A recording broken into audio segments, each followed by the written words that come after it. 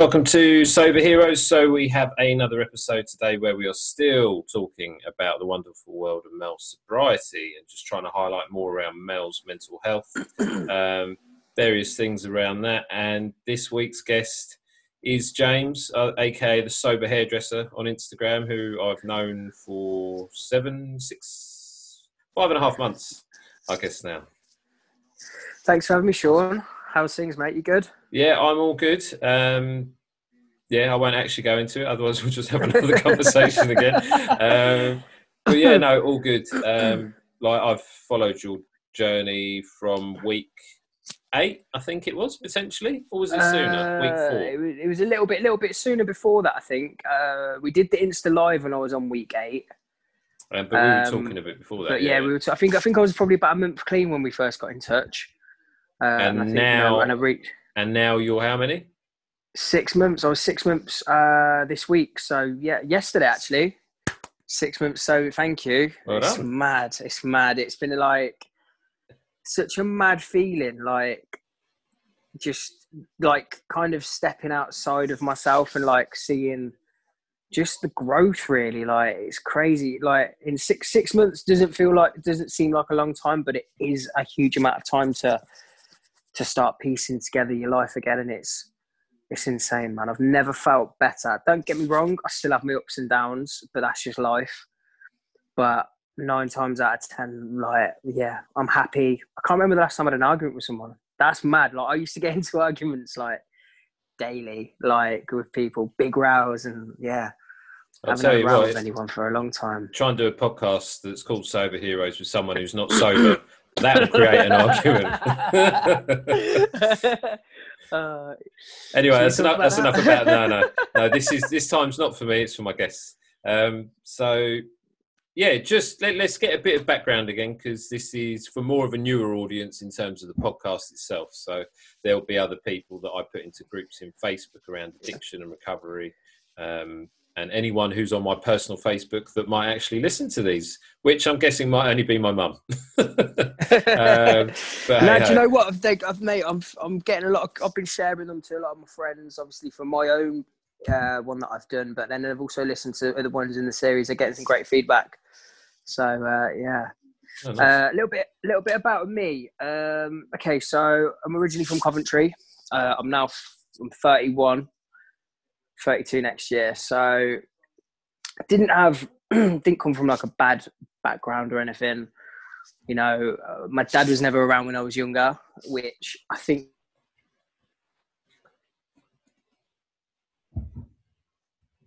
in later life. But I think that played a massive part in probably a lot of my behaviours as a kid and stuff.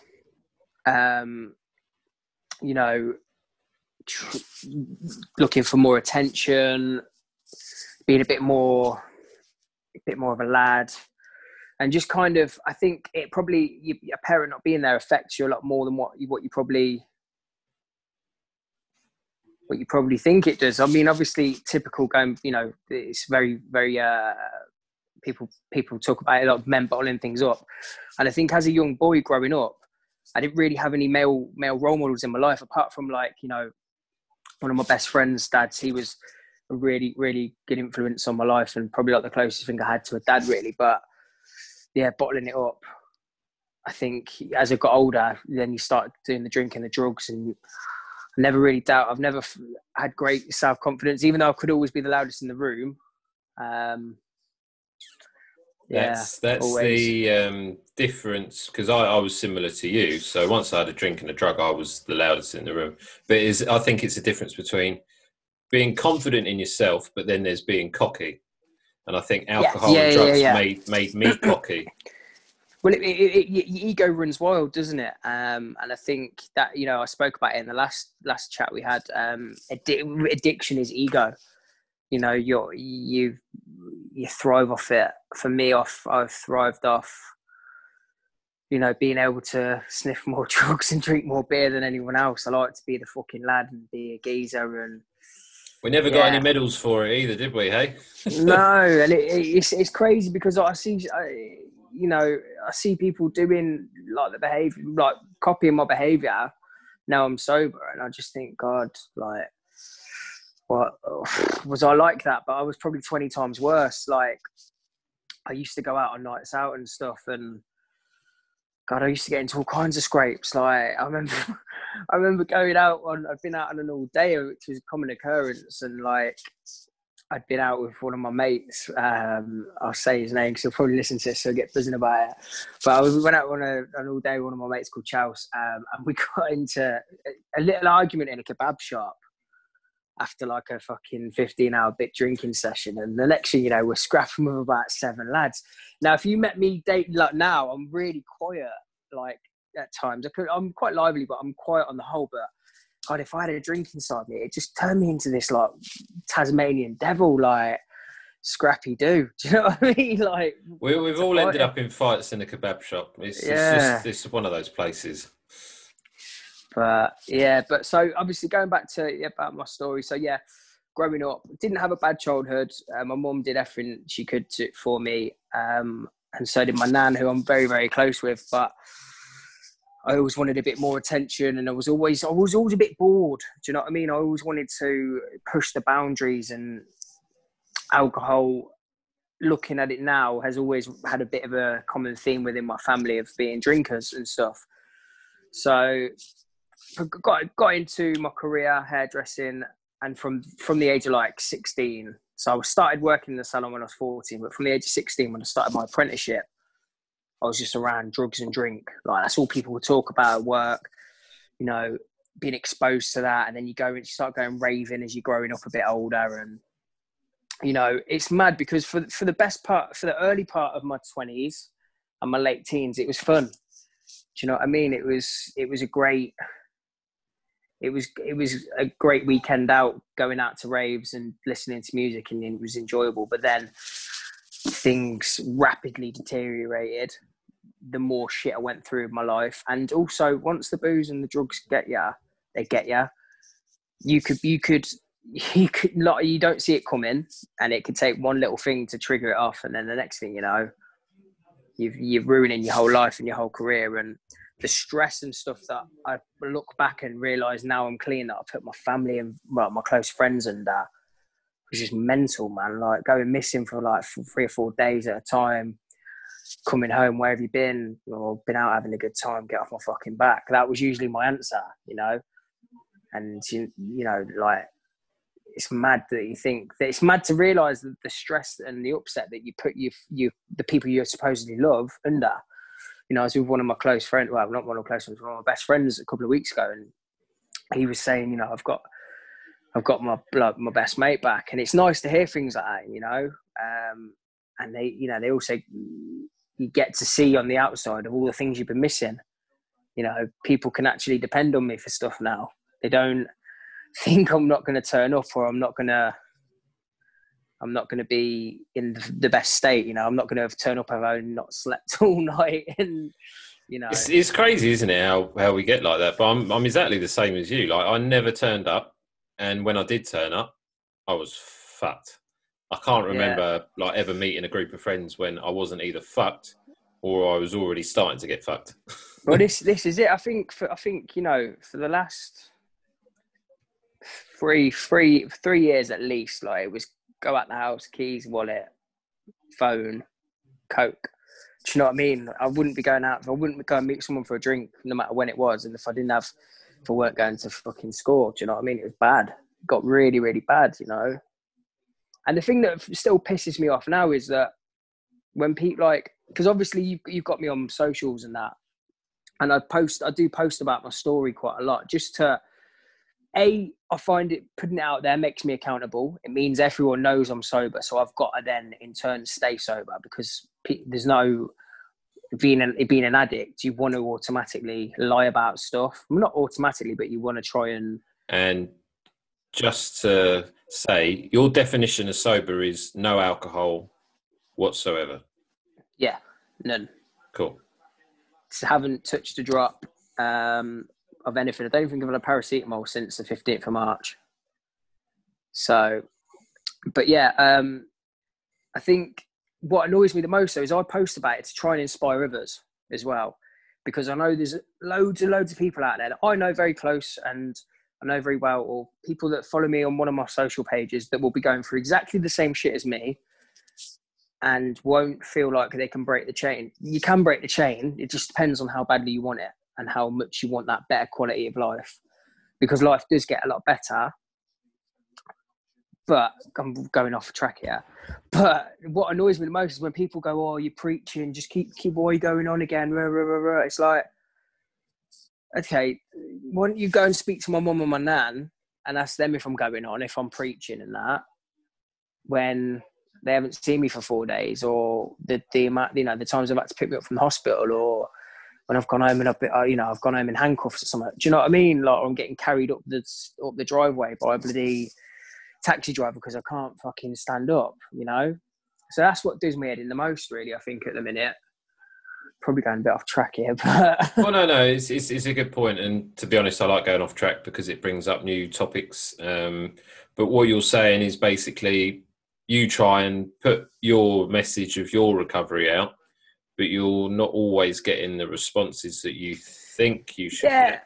Yeah, because I think, and it's because as well, like, if you don't like it, unfollow. It's pretty simple, isn't it? Do you know what I mean? If you, at the end of the day, as long as I do get a lot of messages of people saying, "Oh, you really inspired me to sort of, make a change in that," and that's great.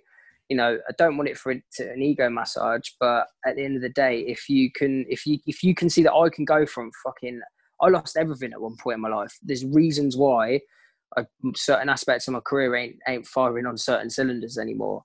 Well, I don't dwell on that anymore. It is what it is. I'll have to rebuild. But if I can turn my life around and go from how bad it was, anyone can do it. And you've just got to want it. And that's why I share and post about it. Just try and help someone, because you don't know what someone's going through. That could save someone's life. Seeing a positive quote or seeing a picture, or, and they if they resonate with it in a little bit, then, that's job done, isn't it? Yeah, and that's the whole reason why we do the podcasts and why we did the Insta Lives before, is because we know from our own personal experiences how difficult it is, especially being a bloke, that you just don't feel like you can ever talk to anyone because no one's an addict. Like, you're just either winning or you're shit, I guess. Yeah, no, massively. And I think as well, for me, lad culture, I spoke about it before. Like, if I tried to tell, like, my mates kind of get it now because it's been 6 months and like they get it. But even so, before, especially if I tried to tell someone, "Oh, I've got a drink problem, I've got a problem with drugs," they'd just be like, "Nah, what are you going on about, mate? This is just, you're just going on the sesh. It's what we do. Fucking get another beer down, yeah." Blah, blah, blah. Do you know what I mean? Like, and inside you're thinking, fucking hell, I sit there after I've been out and I want to kill myself, and you're telling me to have another drink because it's all for the lads. Do you know what I mean? It's just like, it's the fucked up world we live in, man. It's mental. And I really feel like there needs to be more, especially less glamorization of it all, and we're on advertising and stuff, because it's not a good thing. And it's the only drug in the world that people question why you're not doing it. Yeah, like, you can give up smoking and people are like, "Well done," but if you give up drinking, you're weird. Yeah, it's like, what do you think you're doing? Like, but I don't know. I think it's just, I think that it's becoming more acceptable. I think especially the generation after myself, but it's just, I don't know. It's just, something needs to change. I always say that something needs to change, and I think it does. But and I think it's a shame that does always take getting to rock bottom to realise you need to make a change as well. Rock bottom comes in many different ways, but I think when you have your own personal rock bottom, it's like a light bulb goes on in your head, and it's like eureka. Do you know what I mean? I went to AA last year, and if I'm honest with you, I was only going to please other people at the time. I don't think I didn't want to get clean then because I didn't stay clean.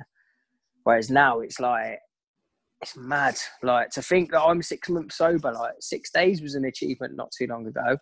I think it's actually a good point just to raise the fact that I went a whole lifetime of trying to give up every Sunday for like 8 years. Like, it just becomes habitual, where on a Sunday you'd be like, oh, I can't do this again. Or I guess yours might have been the Monday night because of the normal traditional Sunday off and Monday Yeah, off. Sundays are always my day, mate.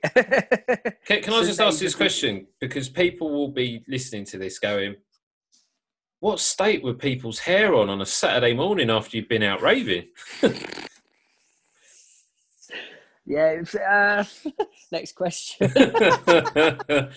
Just a general tip. Don't go to a hairdresser's on a Saturday and expect a perfect haircut. Go on a Wednesday or a Thursday.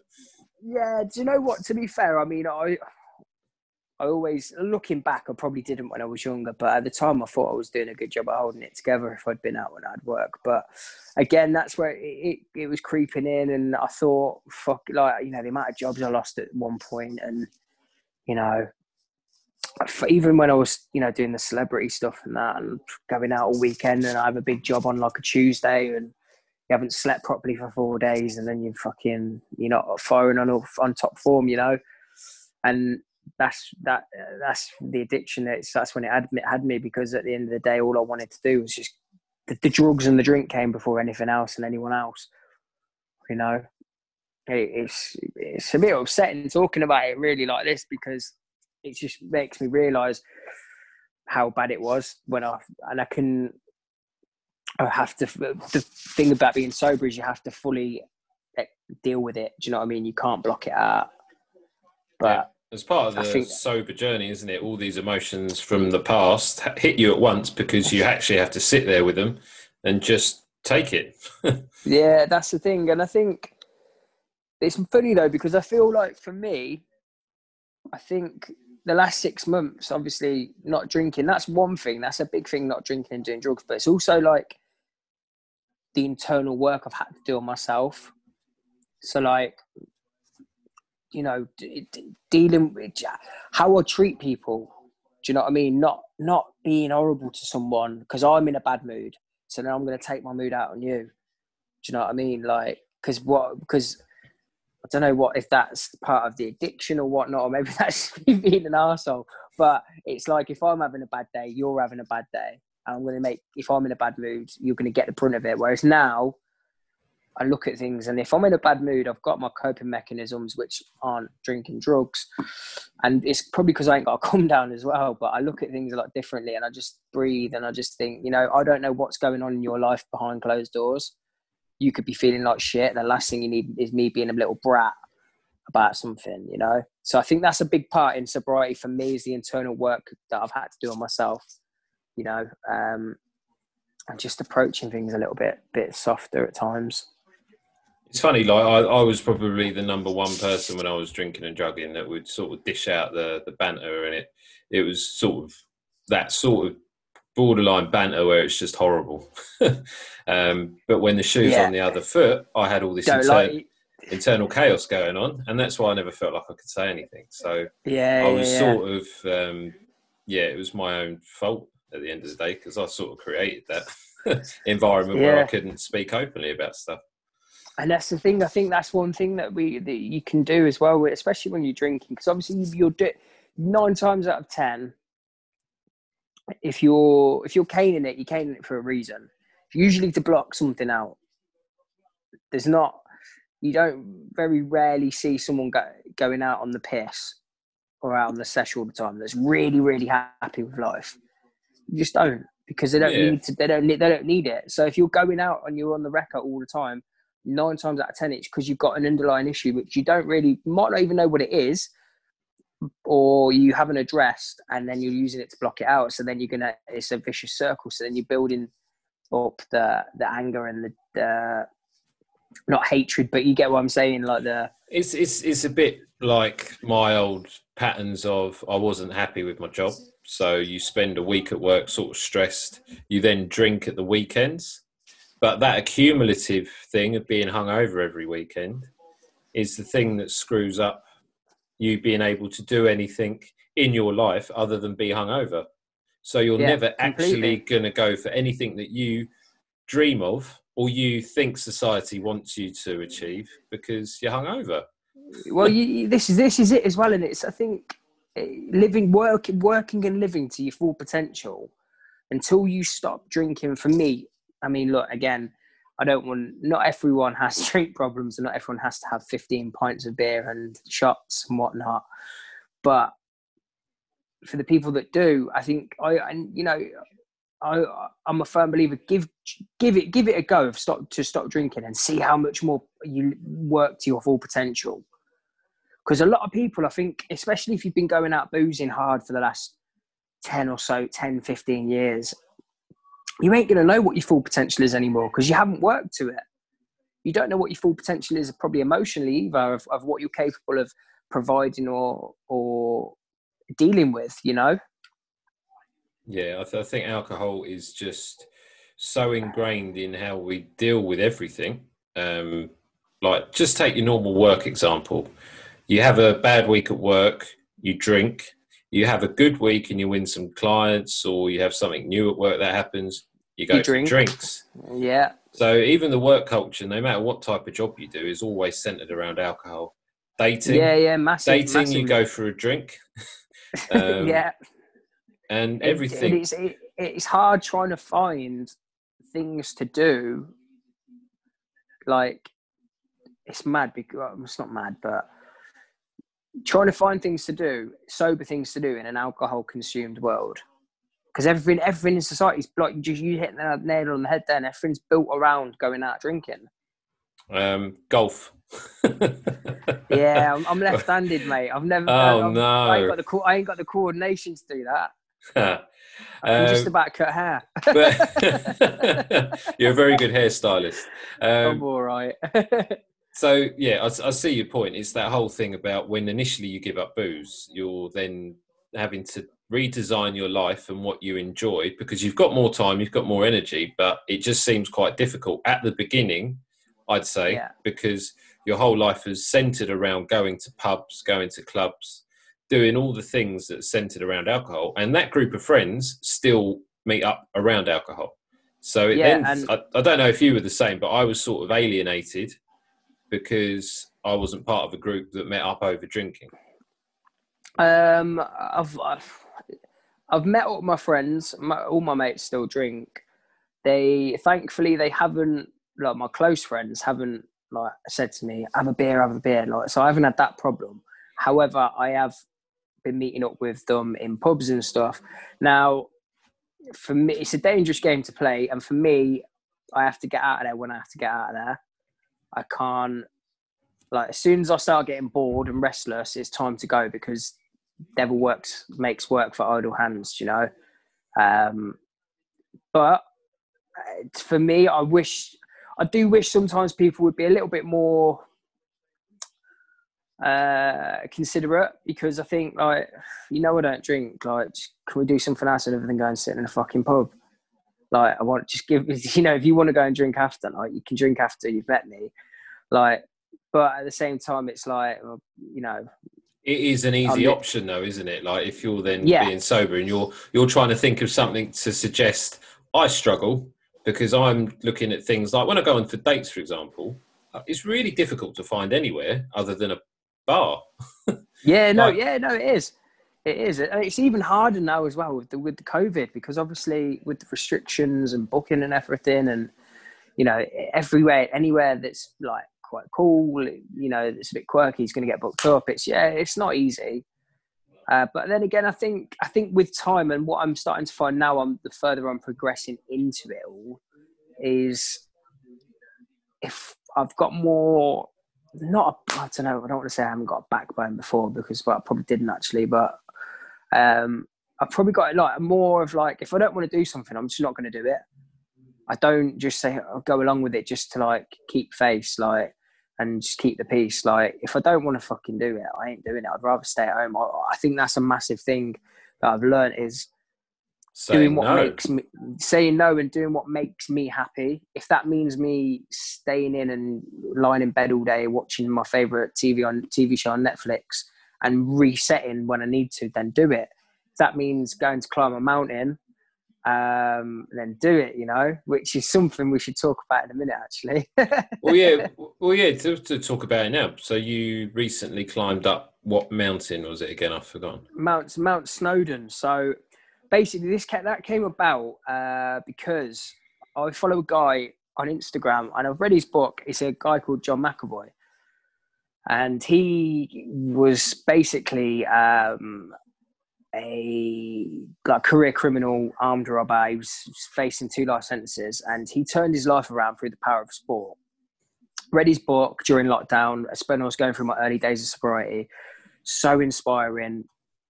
And on his Instagram and stuff, he posted a lot about his training and stuff, and he's there training out in the Alps and climbing and running up mountains. And his whole kind of ethos is, it's mind over matter. You're only as powerful as your mind allows you, kind of thing.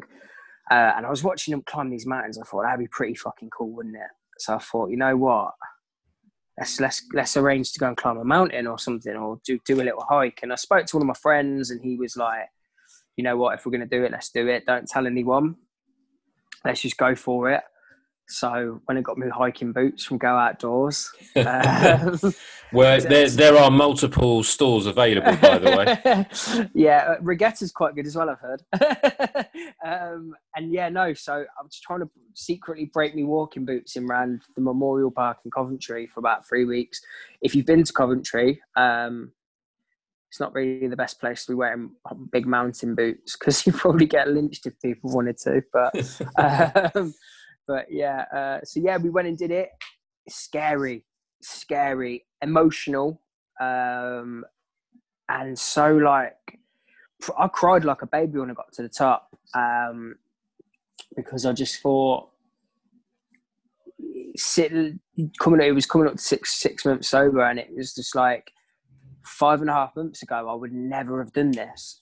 So that's the kind of shit that sobriety gives me. It's like opened my eyes up to a whole new world and a whole new load of interests that I would never have done in a million years before, because I enjoy going walking and being outdoors and stuff. Like before, the only place I'd have been outdoors would have been like a roof terrace or a beer garden. Do you know what I mean?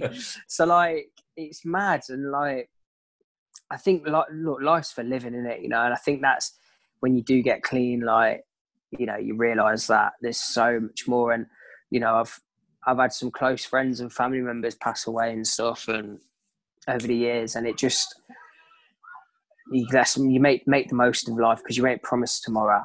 You don't know what's going to happen.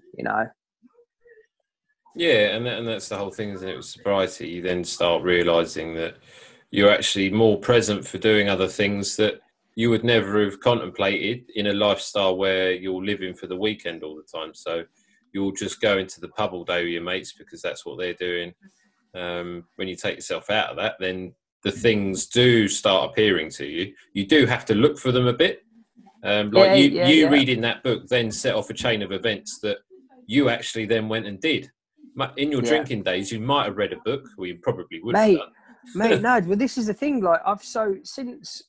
Since I've stopped drinking, obviously I think lockdown played a part in it, but I've read so much. I don't even think I read this much when I was in school. Do you know what I mean? Because for me, it's a great way to escape if I'm ever a bit bored or whatever, if I'm a bit stressed. And it just opens my mind up to so much more, like the way that we think, our behaviour, and our mannerisms, and I try and read a lot about the mind if I can, and behavior and vibrations and spirituality, and there's a lot more to it than just a lot more to life, than just the norm, what people deem as the norm. You know what? It's really interesting because I've just finished reading Dr. Joe Dispenza book about reality. So what you're explaining there is society's normal. So that is very much go to school, potentially go to university, come out of university, get a good job, get money, or have a good job after school, get money, get a job, get married, have children, do all that. But then he talks about actually, well, if you really want to sort of step out of that, you've got to create your own reality. And it's about your own belief system. So creating your own beliefs that are special to what you want is how the human just manifests. It's that whole manifestation. Yeah, so mate, powerful. big believer in that laws of attraction, visualizing what you want, and it's true because without realizing it, if you think positively and you have a goal of getting something or working towards something, you're not gonna. If you constantly think positively about it, you're subconsciously, without realizing, going to do a chain of events that are going to lead you to that end goal. Whereas if you're being negative about it, say for instance, you want to save to get a hypothetical Range Rover, right? Say you want to buy a new Range. If you're constantly saying to yourself, "Oh, I'm never going to get that Range Rover. Don't even know why I've said I want it because I'm never going to get it." You're not going to save any money for it. You're not going to be doing certain things that are going to maybe bring extra income to get it, or you're not going to be cutting back. Whereas if you are positive about it and constantly saying da da da da da, you're then going to do the chain of events to make it happen. Like, you can draw things into you. The more, if you approach things with a positive mindset, it goes back to like the same old, that old thing of if you smile at someone, they're going to smile back 9 times out of 10. Approaching things with, well, this I was saying, you could get the odd person. Me back in the day, I'd have been like, fuck off. Yeah, that 1 out of 10. Yeah, what are you smiling at me for? But yeah, no, it's like, but yeah, if you approach things with a positive mindset, and also no one's going to give you anything, you got to get it yourself. That's another big thing. Like, and nobody's like got a God-given right to get things. I think that was a big part of my problem, was when I hit certain heights of success in my career, and I was earning like good dough in that. I think with the drugs and that, I thought I had a God-given right to be where I was. Like, my ego was running wild, and I assumed because I was making good money, that good money was only going to it was just going to keep coming, So then you think, oh, fuck it, I'll spend this much on that. That lifestyle feeds the ego. I was exactly the same in terms of where I was. I thought, I've got a good job, I've got a house, girlfriend at the time. But then all the drugs and everything just keeps feeding the ego until the point where it then pops and you are then left with nothing. With nothing. Yeah. It's like that Ian Beale meme or whatever they're called. He's like, I've got nothing left. Oh, good old Ian Beale. Oh, my God. But yeah, I'm a big believer in the laws of attraction. And I think, have you read Good Vibes, Good Life? Have you read that one? No, it's on my list. I've got a backlog of about 10 books I need to get through. So that's quite good, because it's also focuses around that, but it's more about like vibrations and energies, and even like the foods we put in our body. Like, I've become one of those people that like, I look down my nose at people that eat McDonald's just because I know how crap it makes me feel. And I just think, how can you eat that? You know what, though? It's another good point, because when you become sober and you become conscious, like, a lot of people then become addicted to being healthy. Like, it's the way that I've gone. It's the reason why I've done my nutrition exams, my fitness exams, is because I now want to be the opposite of where I was. Yeah. I noticed. So this is a chat. You bringing up McDonald's is a bit off key, but there was this lady walking across from McDonald's, which is opposite my gym, and she was wearing gym clothing, but she was huge, and she had 2 bags of McDonald's. This was at 9:30 in the morning, and she's wearing gym clothes, like with two bags full of double sausage egg McMuffins. And normally, my old mindset would have been, well, what is she doing? Like, she doesn't need to do that, and the fact she's wearing gym clothing is fucking disgusting. But my mindset was, like, she must have a real problem. Like, I would love to have a chat with her and see if I could help. Yeah. No, I know what you mean.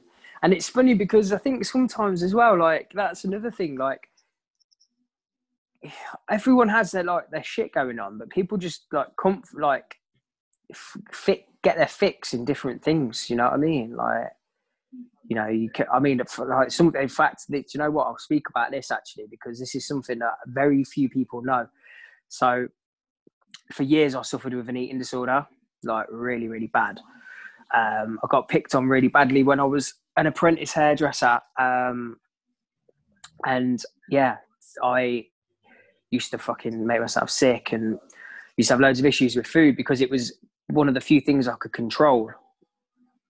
you know what I mean? And like, it was kind of like if things were stressing me out, and if once, you know, if I managed to control my weight and stuff, like it was like fucking, yeah, I was self dealing with it. It was really fucking weird, but your eyes when I said I was going to talk about that, then it's nothing bad. No. Yeah. They're my intrigued eyes. Sorry. But yeah, no. So like, I can kind of relate to that. Like, and I think then obviously going back to all the shit that you know, like the issue with my dad, and you know, like he can control things. Do you know what I mean? It's just it's a form of self harm, isn't it? Do you know what I mean? And then obviously that then progressed more onto the drink, and then with the drink and the drugs, which was social to begin with, then it, you know. And that's a really good point. So I found out when I went to rehab, we had to go to a different anonymous, well, it didn't have to be a different one, but they had lots of different anonymous groups at the Priory. So I went to Overeaters Anonymous one day, and I was like, this is like Weight Watchers on speed. But it opened my eyes up to the fact that my addiction actually stemmed from when I was young. And I overate. So I was sometimes what they would have termed a purge. So you just eat to the point where you sort of, like, if it's sugary stuff, you could just pass out. I mean, I did that a few times actually when I came out of rehab, because that was my coping mechanism for not having anything else to fall back on. Well, I think they are. They're definitely connected to the addiction side of things as well, aren't they? You know. Oh, like I was massively addicted to food. Food was my cocaine before I went to the pub. Definitely. Yeah, it's crazy because like I don't really suffer with that anymore as much, but then now I'm addicted to the gym. So like fucking, it's just like it's not a bad, like it is a bad thing to be addicted to sometimes, because I can feel like I'm like burnt out, like if I do it too hard. But you need a proper personal training program. I mean, but, like rest is important. Like you can feel your body when you're tired, and you can feel when you're getting tired as well. Yeah, of course. It's just being able to take yourself away from it, I guess. But it's just mad though, isn't it? You know, like the addict's brain, it just goes on to something else. It's obviously less destructive than that, but it's still there. Do you know what I mean? Because it, like, I start getting the itchy feet if I haven't been to the gym for 2 days in a row, and I'm like, fuck, you know, what am I doing? Shit. Need to go to gym. It's mental. And I've had that with Instagram loads. Yeah. Currently going through another cycle where I'm saying to myself, stop being on it all the time, because I've got a whole business that, to an extent, like, this is a great platform for me to speak to like-minded people, but the whole business isn't run solely through Instagram, but Instagram takes up 6 hours of my day at the moment. Yeah, it's mad though, isn't it? Have you watched that new documentary that's on Netflix about your phone and stuff? No, have you? Yeah, it's scary, mate. So what do they, just try and explain it, because this is interesting. It's about basically the algorithms and the way that the apps monitor your interactions, and you know, people that you're friends with, and like the chain, so it just basically feeds you in. And like Google, for example, like Google changes depending on where you are in the world, or what area you're in, or what your usual search history is. It will give you different answers. We could be sat right next to each other, but if my interests are different on Google to what yours are, we could Google the same question. It'll give you a completely different answer or suggestion. It's fucking insane. It's mental. Like it's literally made me kind of want to like get rid of my iPhone and like get like a little burner phone. It's funny. I'm trying to get a load of people over to Bali and live like a new hedonistic lifestyle. No phones, no nothing. Just fruit shakes and yoga and cats. Yeah. Mate, yoga has been like a godsend to me as well. So I go to a Kundalini yoga class. What is that the type of yoga, or just the name? Yeah, Kundalini. Yeah, so the yoga's Kundalini. Oh right. Yeah, it's like proper spiritual. It's all about internal cleansing and like breath and stuff.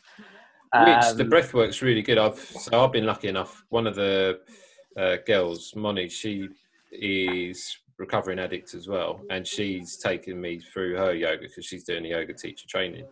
And the breath work she does is so good. I mean, I never knew about any of this stuff. Yeah, it's intense, man. Like, some of my friends have said, "Oh, I'll have to come with you," and I'm like, "Nah, you'll think I'm mental if you come to this with me."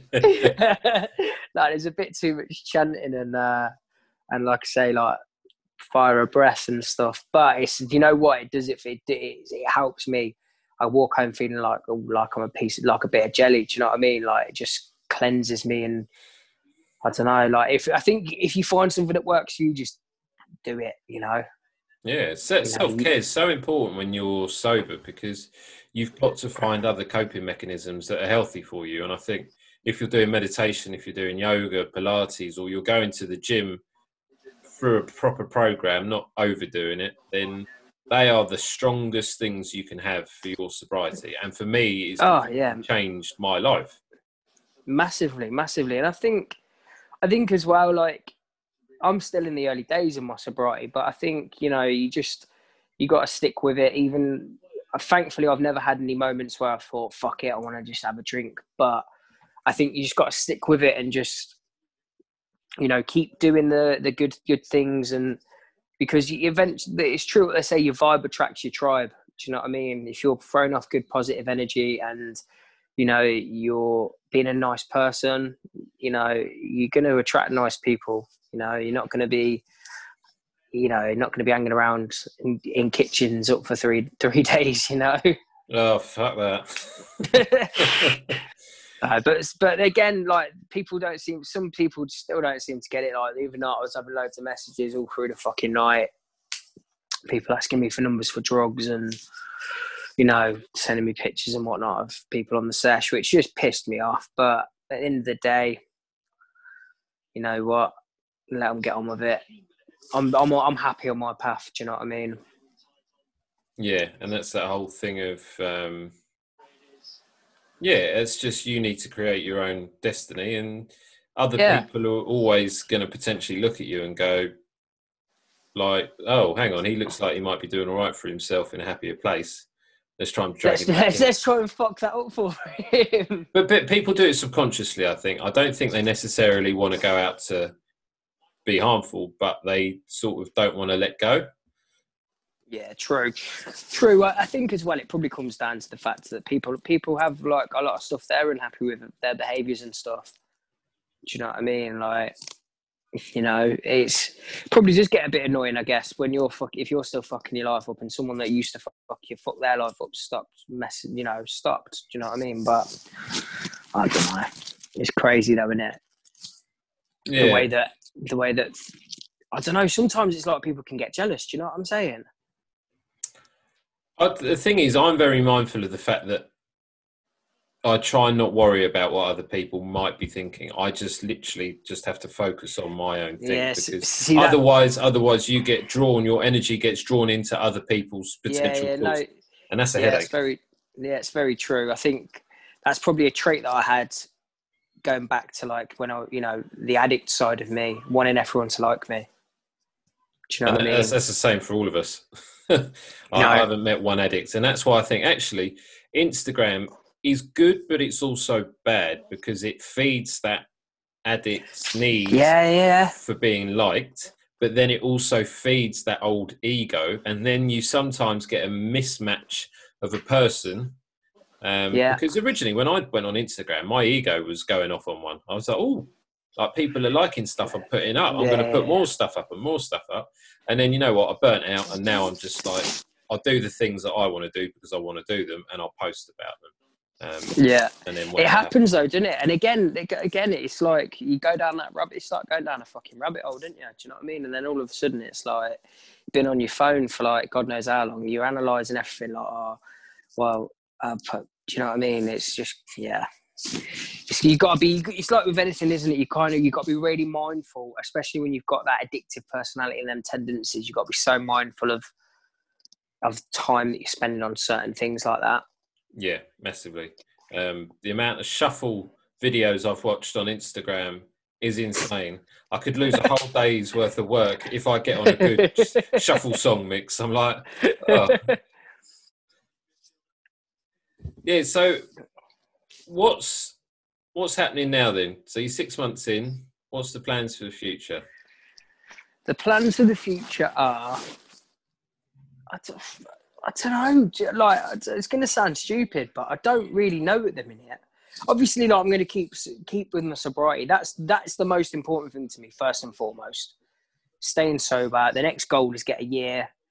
You know, it's just probably just, I think we spoke about it before. We've spoke about, you know, like career goals and stuff. Personally, we have.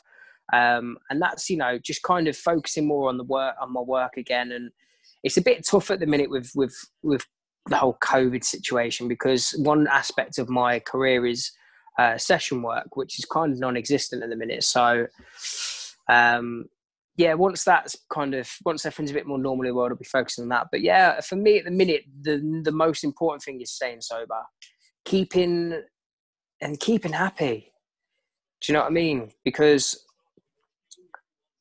even though I'm sober and life is a lot better, it's a million times better, but I still have down days. I still have days where I can't be arsed with people's shit.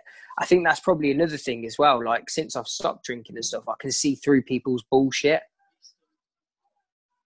Do you know what I mean? Like, you know, when I think when you're in active addiction, you kind of just put your head in the sand with a lot of things, and you'll just agree with things, you know, because you can't be arsed with a headache because you're on a bit of a come down or whatever. Yeah. Whereas now it's just like, I can tell when someone's bullshitting me. I can tell, like, if someone is just being a dick, and I'm just like, you know what? I don't need that, mate. Like, I'm going this way. If you're not on my train, that's cool. But go your own way. Don't mess up what I've got going on here. I've found that as well. Like, I've realised things, and I haven't necessarily realised things until about 2.5 years into my sobriety. But I'm always sort of becoming more conscious and more clear about past relationships and how they don't necessarily serve me anymore, and it's letting go of those past relationships so I can lead a happier and healthier life. So my head's not thinking about these things that never served me anyway. It's not easy doing that either. It's quite a hard thing, because I'm in that period at the minute, you know, and it's quite upsetting when you think, like, I'm not really going to fucking see some certain people probably again. Do you know what I mean? And it is really difficult, because it's that fear of loneliness, which is a thing for all blokes and females, to be fair, especially when you get over 30, because your friendship groups tend to fizzle out a bit with age anyway. But yeah, that's true. I mean, it's funny because they're on about you can't meet up in groups more than 6. I'll be lucky if I could find 6 people I want to hang about with, to be honest. But and I'm happy with that now. Like, my good mates are my really good mates, and I'm happy with it. I don't have any headaches about anyone else now either. Yeah, no, and that's the thing. I think, you know, it's just part of growing as a person, and I'm a lot more at peace with a lot of things in my life now as well. Like that were causing me the shit in the past. You know, I think I can't change the past. I can't change tomorrow. I can only live in today. I can live in the present, and I can work my own little recovery program that I've got for myself that I know keeps me in check. You know, I know. And the thing is as well, like, all of my close friends and family, they know when my behavior changes, my moods change. Do you know what I mean? Which is great, because then they're aware of, not that it's going to happen, but they'd be aware of if anything was going to happen. Do you know what I mean? So, like, that's quite good for me as well, that they've got my best. They probably always have had my best interest at heart, but they've just, do you know what I mean? I think because I'm so open about it now, they're a lot more wired into what's going on in my brain. Yeah, and that's a really good thing to do, because I think in active recovery, like, I think one of the struggles was with my parents, especially, is that I never really spoke to them about anything. But then obviously with active recovery, like, we sort of opened up and I spoke about how things were. Mum used to go to a family run thing at the Priory where they could talk about how it was living with addicts and what to expect, etc. And I think having that open dialogue when you are in recovery is important, because you can't then go back and close your mental health by not saying stuff to people. No, completely. And I think, I mean, I thought I was hiding things really well from my family, to be honest with you, but now they knew everything I was getting up to for years. so all I've done is just admit it. But yeah, you know, like I can't honestly thank my family enough for the amount they've supported me, and at times, you know, like, and my really close friends as well. And there's been a lot of times where people should have washed their hands of me. Do you know what I mean? But they haven't, thankfully, and they've stuck with me. And it's just, you know, if I can repay that to them by just being me, just being the person that they know I can be, and just being there for if they ever need me, or, you know, I can turn up, show up, and just be a friend to them, and a son and a grandson and nephew, then that's all that matters, you know. And it ain't, you know, I think that one thing that I've realised, like, I've done some amazing things in my career, but, you know, this getting sober, for hitting 6 months clean, is way outweighs anything else that I've done, any celebrity I've worked with, anything. Do you know what I mean? This is it, you know. I'm finally becoming happy. I am happy, but I'm finally becoming into my own person. I'm on my own path, and it's crazy to think you take away the drink and the drugs, but, you know, the drink leads to the drugs. But you take that out of the equation, and how much fucking happier life is, you know? Yeah, like, it's insane. It is actually insane, and I think people don't really realise it, because I think obviously going through addiction is different to people who have that sort of self-control. I will never understand that, because I was just all or nothing. There's a lot of us that were all or nothing. That's why we end up as addicts. But when you become sober, like, shit just starts happening. Like, good stuff. Yeah, it's mad. It's crazy, isn't it? Like, you know, for example, I'm not by any means rich. Like, I'm not saying that, but I'm financially secure for the first time in years. Do you know what I mean? Like, I'm not worrying about, like, paying my fucking phone bill because I spent all my money out on the sesh, or I owe people money, or I've got this to pay and I ain't got the money. Like, it's mad. Like, in 6 months, I've managed to turn shit around so quickly, and it's like, God, like, no, I used to take the piss out of people that had their shit together. That's what I was like. I was like, oh, what? You know, my mates that were boring. Like, yeah, that's what I'm like, fucking shut up. You've got money, get a beer in. Come on, you can afford it. But, like, now I'm watching every penny. I'm like, fucking hell. As if I was spending that, I got, like, nah. My only weakness now is my trainers. Like, I love my footwear, don't I? But one addiction to another. Yeah, but, you know, yeah, that's another conversation. Yeah, I'll run that in my next Adidas Trainers Anonymous group. Yeah, but no, it's mad. Like, you know, life is so much better, man. Like, and I'm so grateful, you know, for, I don't know, I don't want to get all religious, but, like, obviously they speak in AA about higher power and stuff. The universe, I don't know, I'm not saying it was God, but I'm saying, like, the universe, something spiritually came to me and gave me a chance to change my life. And I took it with both hands. My wake up call, my rock bottom, whatever you want to call it, it's just saved my life, man. Because if I'm being brutally honest, I'd have either killed myself, or I would have been killed in the next 2 years. I probably would have killed myself before, but with the fucking shit I was getting myself into, the fucking drug dealers I was pissing off, like, it was a matter of time before I really got in the shit. So, yeah. And that's the beauty of sobriety, isn't it? Like, I think speaking to a lot of people, we all sort of get to that sort of point where we're sort of suicidal after years of going out, getting into chaos, and just having that final wake-up call. And I think it is a final wake-up call, because it is almost like a spiritual awakening. Because definitely. Some people say the pain of doing, like, another drink or drug is more painful than actually the motivation to completely change your life around. And I think that's the point where people get. Some say it's a spiritual awakening. Others just say it's a lot easier just to completely change my life to something positive, because it's so much more destructive carrying on that way. Yeah, and I think as well, it's very easy, you know, like, in early sobriety, to fall off the wagon and stuff, because I think you need to give it some time to reap the rewards. Do you know what I mean? Like, you can't just expect it after 1 week. Yeah, and I remember when I used to go to AA, people used to say like, "Oh, it'll give you, sobriety gives you a life beyond your wildest dreams." And obviously, I'm there thinking in my head like, "All right, so if I don't drink for a couple of months, I'm gonna have a nice house and I'm gonna have all these material things. Yeah. Eventually, they will come, but it gives you like."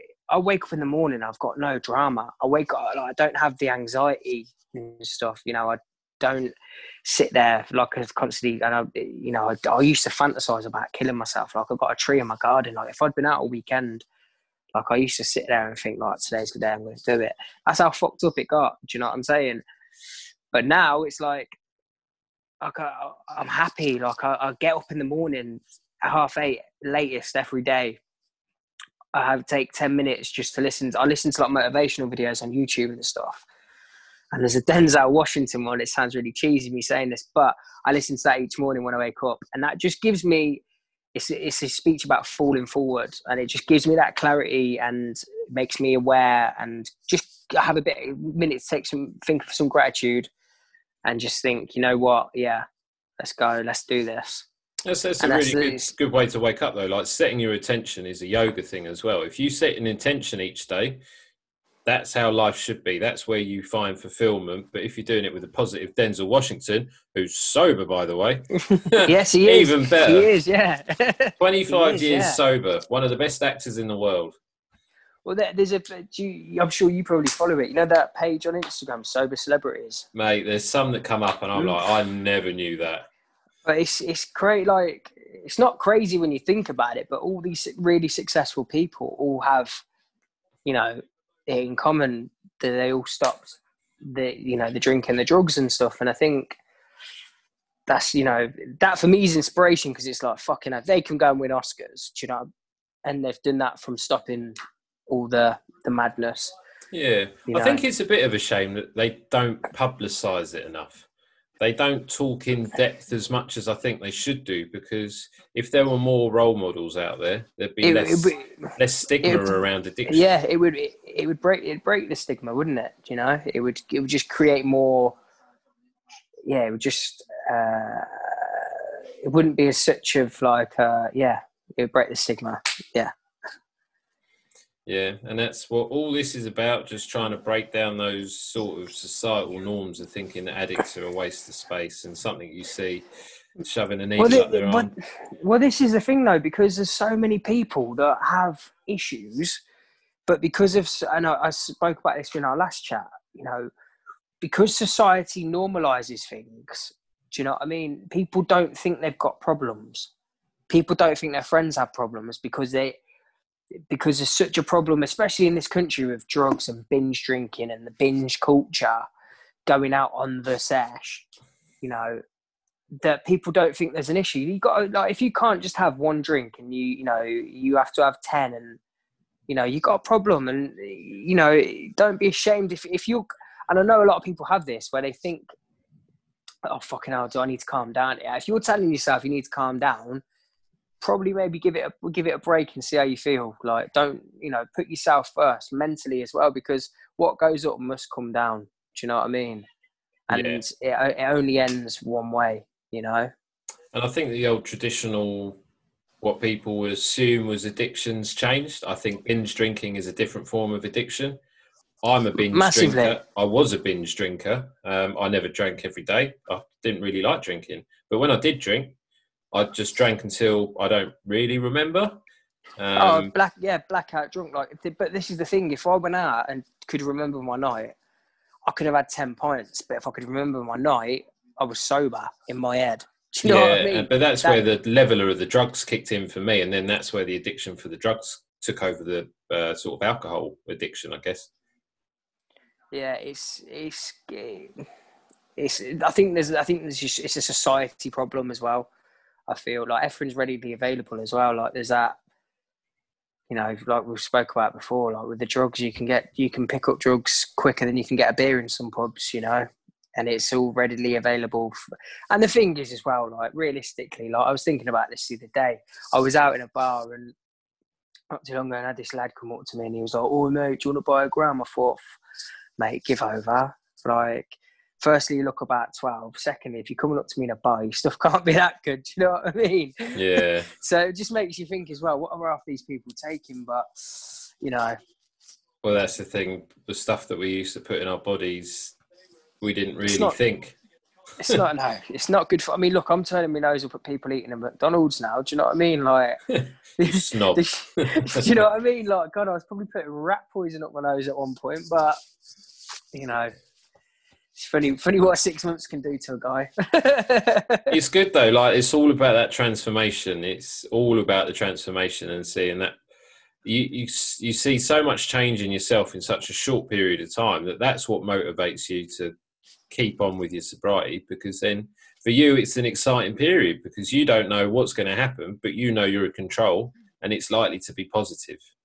But this is it. I think, you know, moving forward, like, anything's achievable really, but I think for the time being I'm quite happy with just a quiet little life, you know. Like, at the minute I'm enjoying finding out what it is I actually like to do. Do you know what I mean? For so long. And a lot of people get frustrated with that. But when they get sober, they think, I should know what I want to do. But no, just chill out and do exactly what you're doing. Like, just enjoy sort of exploring and finding all these new things. Yeah. Like, and the only person I've got to answer to really is myself. You know, only I can tell myself if I don't like something.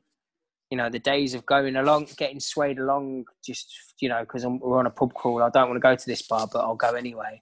Like, they're gone. Do you know what I mean? Like, I think even it's tough though, because I love football, but I went to watch the FA Cup final a couple of weeks ago, and it was because I weren't drinking. In my head, it felt like we hadn't won. Do you know what I mean? Because obviously, if winning the FA Cup, being an Arsenal fan that I am,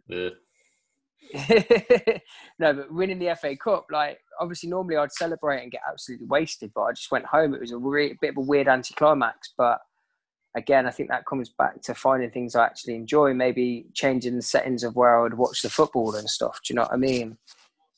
You know? Yeah, and that's the thing. Like, I think you said earlier as well about when you start getting itchy feet, you then go. It's all about having your exit plan. Like, you can't be overconfident thinking you're going to be all right, because what's your favourite saying about hanging around the barbers? If you hang around the barbers, you're going to get a haircut. That's it, mate. And that's the same. I had this conversation with another guy on Instagram today, actually, and I was just saying association is the number one thing they taught me in rehab. If you associate in the same places, the same people doing the same thing, you will become your environment. You echo your environment. So if you're around all your mates that are all getting off their head, eventually, even if you don't want to, eventually you're going to go, fuck it, go on then. You're going to hit the fuck it button. You know, so I think, and we've spoke about it before, you know, you can catch up with your friends, but if you're not drinking after about an hour and a half, 2 hours, you've got nothing really left to speak about. Yeah, and that's the thing. Like, once you've caught up, like, there's no issue. Like, you just go home. If you're really good friends, you just go home.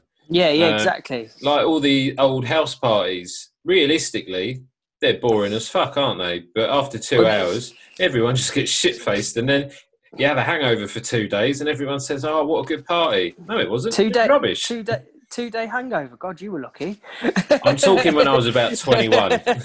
My hangovers lasted forever. I was terrible. But that's the thing. And I think it's like when I've been seeing some of my friends now, and, you know, and they've been having drinks and that, after like an hour and a half on board, like, you know, you can drink non-alcoholic beer or whatever, or soft drinks, but after you've had 2 or 3, it's time to go home. Do you know what I mean? Like, because you're going to be pissing like a racehorse for the rest of the night.